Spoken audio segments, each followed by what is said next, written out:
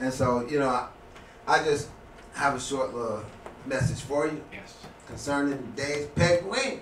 Oh, Seeing that it is the day of Peguim. okay. It only made sense, right? You know? Oh, yeah. So Okay.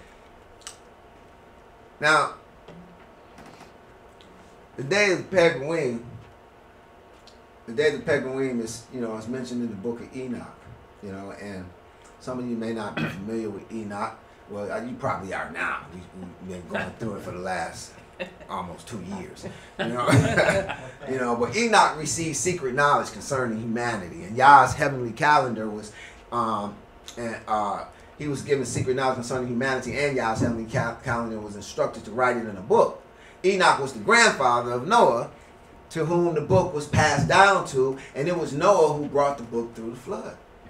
And we have a testament to that in Enoch 68:1. He said, this is Noah speaking, he said, and after that my grandfather Enoch gave me all the secrets in the book and in the parables which had been given to him, and he put them together for me in the words of the book of the parables. You know, so, you know, this is how we get them. Now, this is how it's possible for the book to have survived the flood. It's not too hard to accept that Noah would have taken his great-grandfather's or his grandfather's, great-grandfather, whichever, writings with him onto the ark. That said, the book of Noah has been around for quite a while. In fact, I think it's safe to say it was the first Bible on earth, at least after the flood. And he was his great-grandfather, actually, what we would call him. You know, many view the book to be more messianic in its theology than Jewish.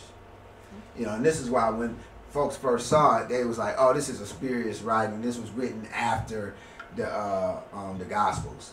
You know, and so they tried to reject it.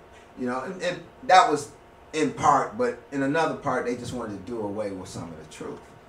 You know, but Yah, you know, man plans and Yah plans. Now the two Yahs, the master planner. Yah had a plan to reveal the truth later, and so we have the Dead Sea Scrolls, and it has been revealed.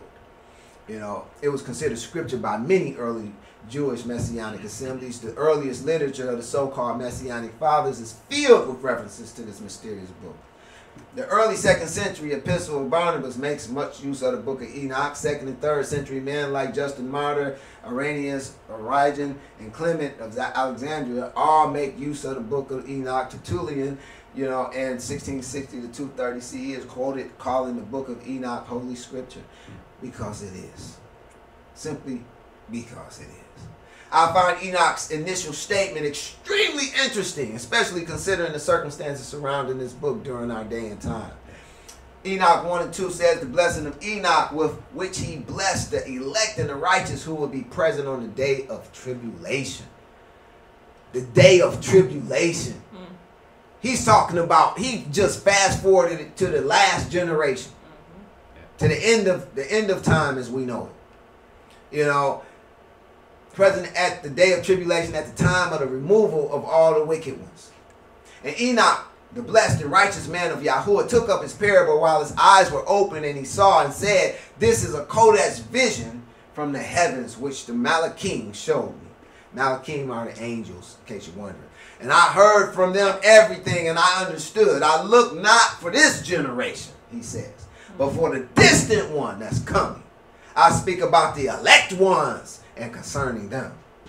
Preferably that's speaking to us. Oh, Amen. Hereby we learn that the book of Enoch wasn't written for the earlier generations, but for the last one.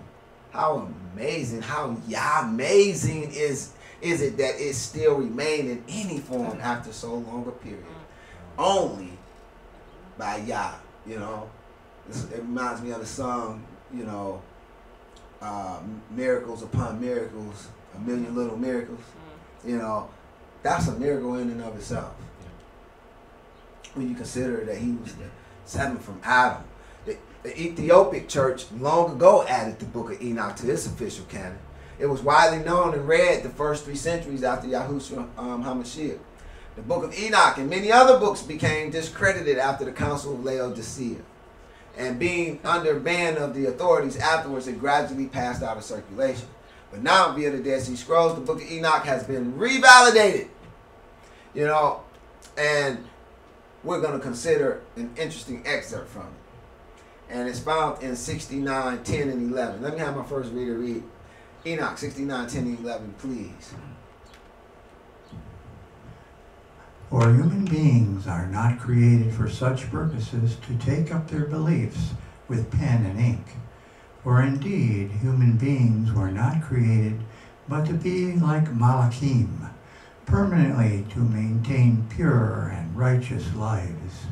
Death, which destroys everything, would not have touched them, had it not been through their knowledge by which they shall perish.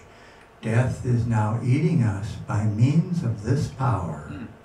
Hallelujah. So First Enoch chapters 8 and 69 is all about forbidden knowledge. There's a such thing as forbidden knowledge. Everybody want to know everything. You can't know everything. It's not meant for you to know everything. There's some things called forbidden knowledge, and it's forbidden for a reason. You know, it's because it's not in our best interest to know it. You know, Adam and Eve found that out the hard way. You know, let us learn a lesson from them. You know, now these fallen angels, these Malachim, you know, they came down and they taught men, and hereby we learned that this forbidden knowledge is one of the main reasons death consumes us. You know, let us consider a few of the things the fallen angels or the Malachim taught men. In Enoch 8:3, we have Amazras taught incantation and the cutting of roots, and Amaros, the resolving of incantations. And Baruchiel, astrology, and Kokarael, the knowledge of the signs, and Tamel taught the seeing of the stars, and Sariel taught the course of the moon, as well as the deception of men. You know, now there's some pretty heavy stuff. Like, this stuff is still around today, you know, and it became a problem even in scripture. Let me have my next reader read Ezekiel 13, 18 through 21, please. And say, thus saith the Adonai Yahuwah, woe to the woman that sew pillows to all armholes, and make kerchiefs upon the head of every stature to hunt souls. Will ye hunt the souls of my people, and will ye save the souls alive that come unto you? And will ye pollute me among my people for handfuls of barley and for pieces of bread, to slay the souls that should not die, and to save the souls alive that should not live, by your lying to my people that hear your lies? Wherefore thus saith the Adonai Yahuwah, behold, I am against your pillows, wherewith ye there hunt the souls to make them fly, and I will tear them from your arms, and will let the souls go, even the souls that ye hunt to make them fly. Your kerchiefs also will I tear, and deliver my people out of your hand, and they shall be no more in your hand to be hunted, and ye shall know that I am Yahuwah. Hallelujah. So we see in Enoch 8, 3 is all, you know, they taught all types of witchcraft and astrology and things of that nature. And so, you know, here it is, we see that these things were being utilized, you know, to go against Yah's people, you know, and so Yah had a problem with it, you know, and, you know, in Torah, it's even told that you were supposed to, you know, do away with these type of people from out of Israel, you know, so, yes, they did greatly pollute they greatly polluted the planet, you know, with this forbidden knowledge. Now, it says Sariel taught the course of the moon as well as the deception of man. And in Genesis 19, 31 through 36, it says, the firstborn said unto the younger, our father is old, and there is not a man in the earth to come in unto us after the manner of all the earth. Come, let us make our father drink wine, and we will lie with him, that we may preserve seed of our father. And they made their father drink wine that night, and the firstborn went in and lay with her father, and he perceived not. And when she lay down, nor when she arose. And it came to pass on the morrow that the firstborn said unto the younger, behold, I laid yesternight with my father. Let us make him drink wine this night also, and go thou in and lie with him, that we may preserve seed of our father. And they made the father drink wine that night also. And the younger arose and lay with him, and perceived not when she lay down, nor when she arose. Thus were both the daughters of Lot with child by their father. Now this wickedness is partially because of what Sariel did. He taught deception of man, and they deceived their father into sleeping with them and having children by him. You know, and so we see that there's a lot of deception, you know, of man that goes on even now today that's still prevalent because of this forbidden knowledge that was released. You know, let me have my next reader read Enoch 69, 12, please. And the fifth is named Kasadiah. It is he who revealed to the children of the people the various flagelations of all evil, the flagellation of the souls and the demons, the smashing of the embryo in the womb so that it may be crushed, the flagellation of the soul, snake bites, sunstrokes, the son of the serpents, whose name was Tabata. All right, everybody, we learned that we can thank the fallen angels for all the abortions that take place on earth. You know, how about that? Yep. You know, Enoch 82, 1 and 2, my next reader, please. Now, Methuselah, my son, I shall recount all these things to you, and write them down for you. I have revealed to you and given you the book concerning all these things. Preserve, my son, the book from your father's hands, in order that you may pass it to the generations of the world.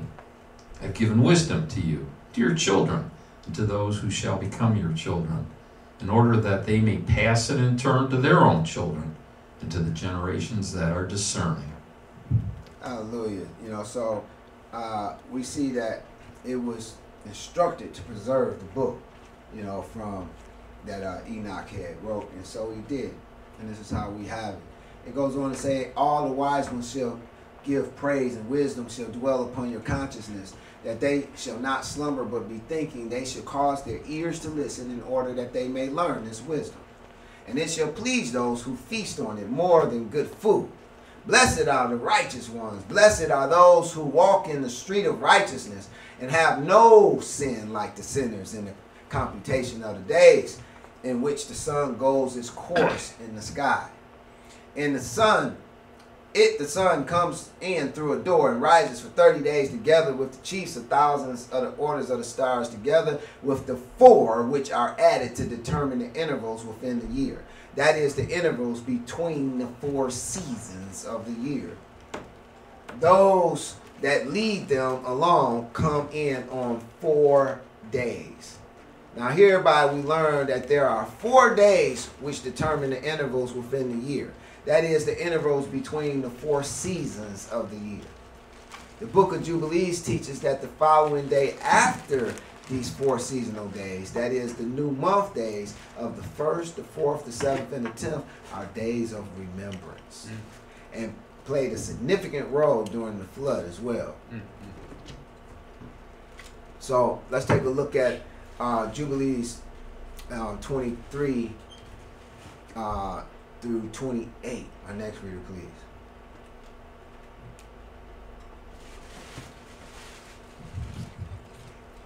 And on the new month of the 1st month, and on the new month of the 4th month, and on the new month of the 7th month, and on the new month of the 10th month, are the days of remembrance, and the days of the seasons in the 4 divisions of the year. These are written and ordained as a testimony forever.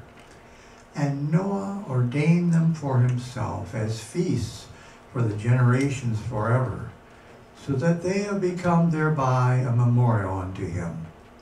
And on the new month of the 1st month, he was bidden to make for himself an ark. And on that day the earth became dry, and he opened the ark and saw the earth. And on the new month of the 4th month, the mouths of the depths of the abyss beneath were closed.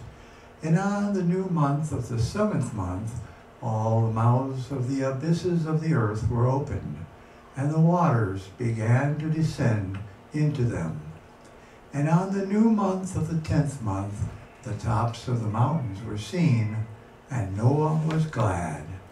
And on this account he ordained them for himself as feasts, for a memorial forever, and thus are they ordained.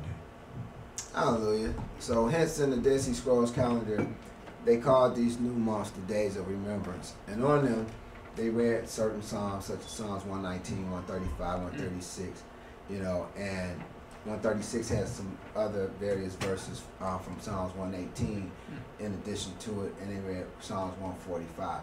And this is why we're here today, because of these Peguim days, these notch days, you know, and tomorrow we'll be here because it will be the first of the 4th month, you know, and so this is why we do Peguim, and this is why we keep these days of remembrance, you know, such as we will tomorrow. That's all I have for you today. Prayer was a blessing. Hallelujah. Prayer was short and sweet. Yes. Yeah.